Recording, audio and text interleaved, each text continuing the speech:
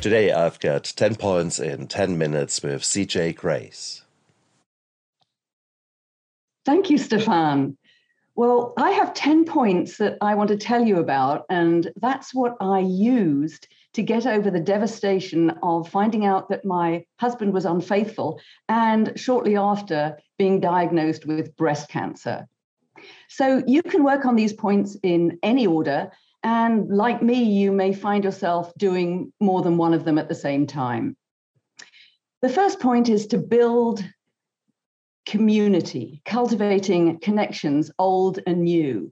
I found that most of my friends were actually friends of my husband's or people that were connected with the business that we own jointly. And those are not people that you can confide in when you have problems about your marriage. You really need to build your own community. And it's a good idea to have friends of both sexes. And to be honest, that was one of the most important things I did. I made it a priority to reconnect with old friends and to build friendships. I wasn't looking for a new relationship on the rebound. That would have been a very bad idea to rush into that. I was looking for genuine friendships, to have a community of people that I could communicate with and be happy with. The second point is similar, but not quite the same. I found confidants and mentors with my best interests at heart, whom I could vent my deepest, darkest feelings to. These weren't necessarily the friends I knew, the people that were close friends, because some of them might have been put off by me venting my negativity at them. You have to have a very special kind of person that is going to not only take that, but also give you good advice to help you along your way. And you want mentors that will keep things confidential. I realized that I had to choose very carefully. And one particular person I thought would be a good mentor was actually interested in the soap opera that was my life at the time. They wanted the latest episode to broadcast to their friends. So that wasn't really what I wanted to do. So confidants and mentors are very important. They could be paid counselors, or they could be friends who are just good at giving you advice and holding your corner when you're feeling really down. That's important.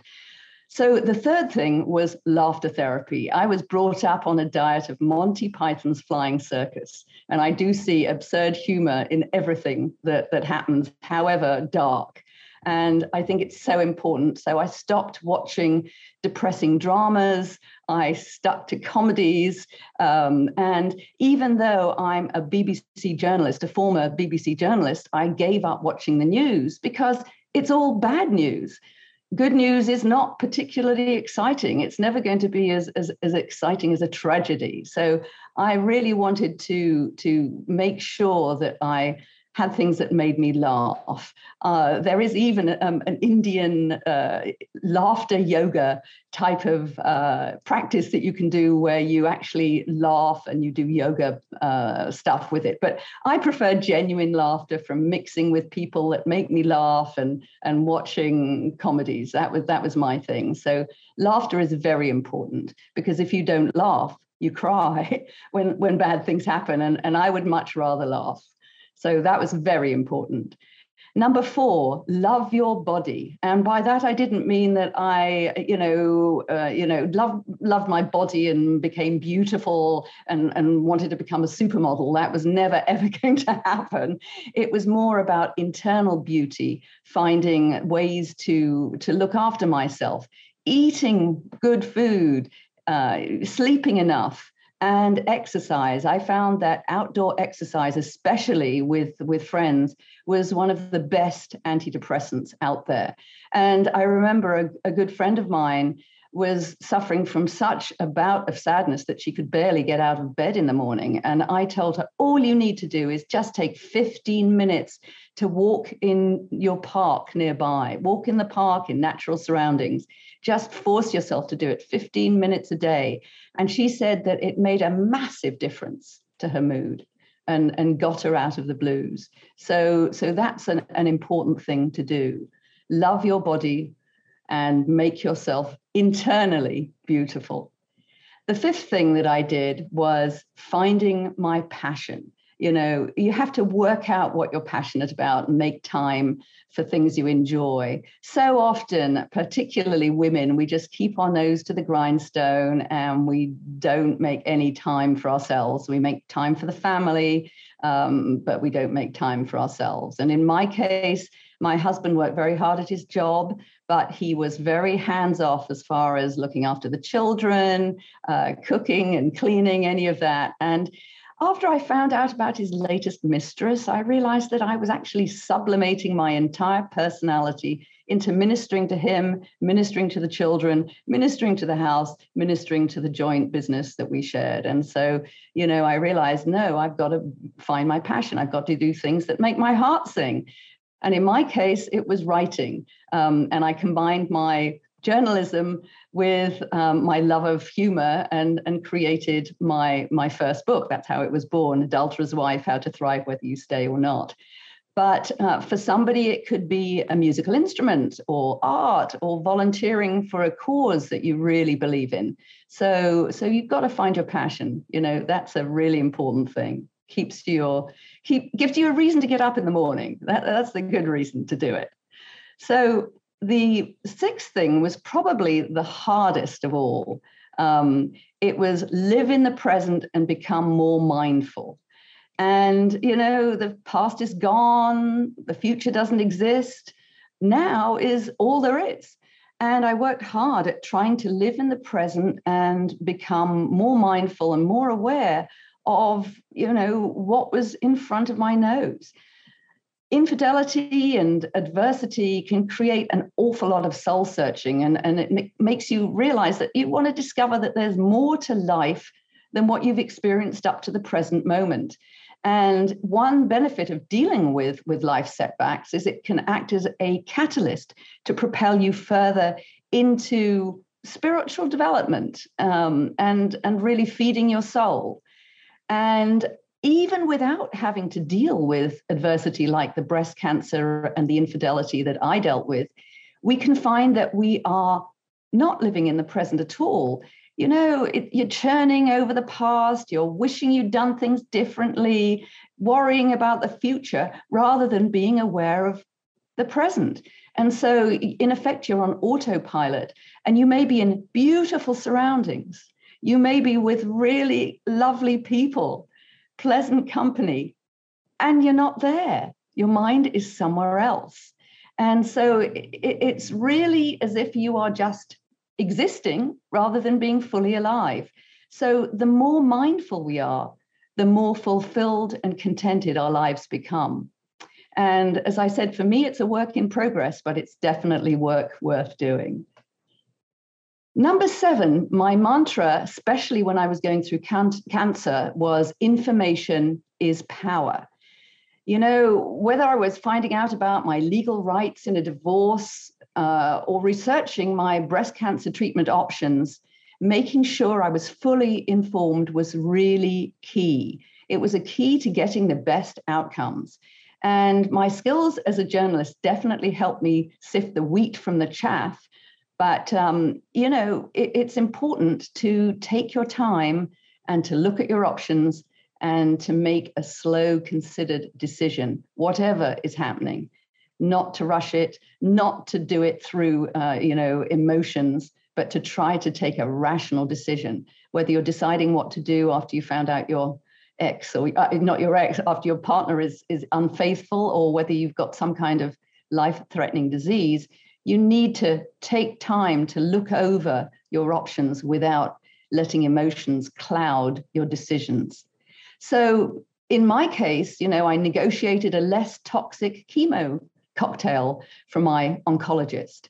I also refused the double mastectomy that my surgeon wanted, opting for lumpectomies. And of course, some of my friends thought I was completely nuts to do that.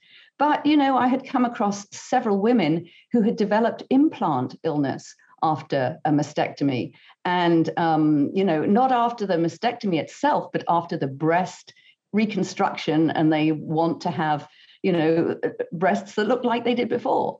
I didn't want to stay flat, as some women are choosing to do after a mastectomy. And to me, the survival statistics didn't seem much different between lumpectomy and a mastectomy. So I felt very happy to have made that choice, although, as I said, a lot of people would strongly disagree with me on that. And of course, with cancer, it's a crapshoot, and it's a very personal decision, whatever you do. Even though for first case cancer, if it's just the very first case you've had with no metastasis, the survival statistics are very good. They're almost 100%. But nevertheless, there are no guarantees. Whatever you do, alternative, conventional, both, it's it's in the lap of the gods to decide how you're going to get through.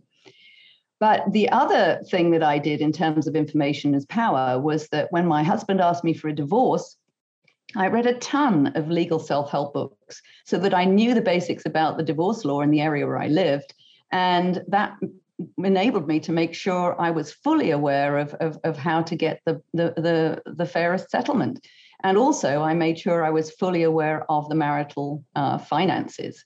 A lot of women find themselves completely ignorant of family finances. And then if there's a divorce or if there's a bereavement, they have a lot of problems. So information is power. That's another of my 10 points. Number 8, the best revenge is to get past the need for it. After infidelity, a lot of people get stuck in this toxic revenge cycle. I realized that vengeance against my cheating spouse was going to hurt me as much as him. And I decided that it was far better to spend my life energy on the best way to move forward. And, whether I wanted to stay with him or not, find ways to thrive and work on that. And again, before making any major decisions, I first stopped and asked myself, is this serving my own long-term best interests? Very important.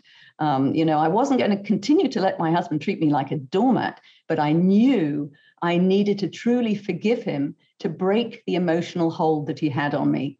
And so, anger and plotting revenge over the curveballs that life throws at us really keeps us churning over the past and prevents us moving forward to something better. And in effect, it makes us victims rather than victors. And I wanted to be a victor over my circumstances and not a victim. So number 9, become complete in yourself with or without a partner. So often we find ourselves relying on somebody else to complete us. We look for the perfect mate to provide for all our needs. And, such a person only exists in the fantasies of Disney movies. If you're expecting a partner to complete you, it puts a huge burden on them. And it creates needy, desperate, unbalanced relationships. So when I was feeling incomplete without a partner, inevitably guys would pick up on my insecurity and generally run a mile, and in my youth, dating was a disaster because I was so unsure of myself. Now I'm perfectly happy on my own. And ironically, I have no shortage of men who are interested in me. And dating is a blast in midlife, which I would have never expected. And it's because I'm comfortable in my own skin, despite the age of it, So that's really important. Become complete in yourself with or without a partner, because then the perfect partner, or, not totally perfect, but then a really good partner is likely to come onto the scene. And, and as far as cancer was concerned, again, I was my own advocate dealing with cancer, and I did quite fine. So if you're complete in yourself, you can cope with what life throws at you. Number 10, life is short. If not now, when? Cancer for me was a kick in the pants on top of the infidelity that I had to deal with of my husband. It's a kick in the pants to tell you life is short, that things are impermanent, that you have an expiration date. And, everything that I thought was secure and permanent ended up crumbling and disappearing. So, I had no time to lose to have the life I wanted right now. And so many people put off what they really want to do till tomorrow. Oh, it'll be tomorrow. I have to get this done first. I have to get that done first. But tomorrow never comes.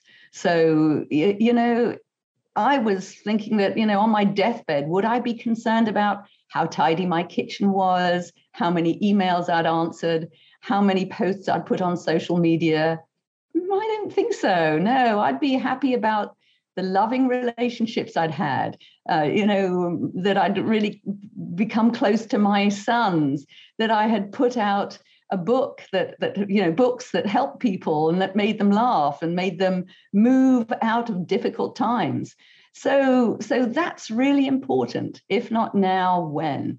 And, for me, it wasn't necessarily about shooting for success. It was more about finding purpose in life. Once you've achieved success in one thing, you've made your first million, well, you hunger for more. You realize, oh, it wasn't as great as it seemed it was going to be, and I need another million now. You've got this eternal hunger. But if you find purpose in what you do, it's eternally satisfying because, in effect, you're serving others as well as yourself. So those are my 10 points. And if you want to find out more about what I do, you can just go to cjauthor.com. That's cjauthor.com. And I do have a free PDF called Overcoming Infidelity, Tools to Tame the Roller Coaster of Negative Emotions. Tools to Tame the Roller Coaster of Negative Emotions. And although that PDF is titled Overcoming Infidelity, it does work for pretty much overcoming any kind of adversity. And I even include an exercise using chocolate, how to become more mindful eating a piece of chocolate. And as a recovering chocoholic, I'm not an alcoholic, I'm a chocoholic, but as a chocoholic, that exercise really resonated with me. So thank you, Stefan, for letting me make 10 points in 10 minutes for Steps to Sobriety into the Light. CJ, that was amazing. 10 points in 10 minutes with CJ Grace. Look after yourself.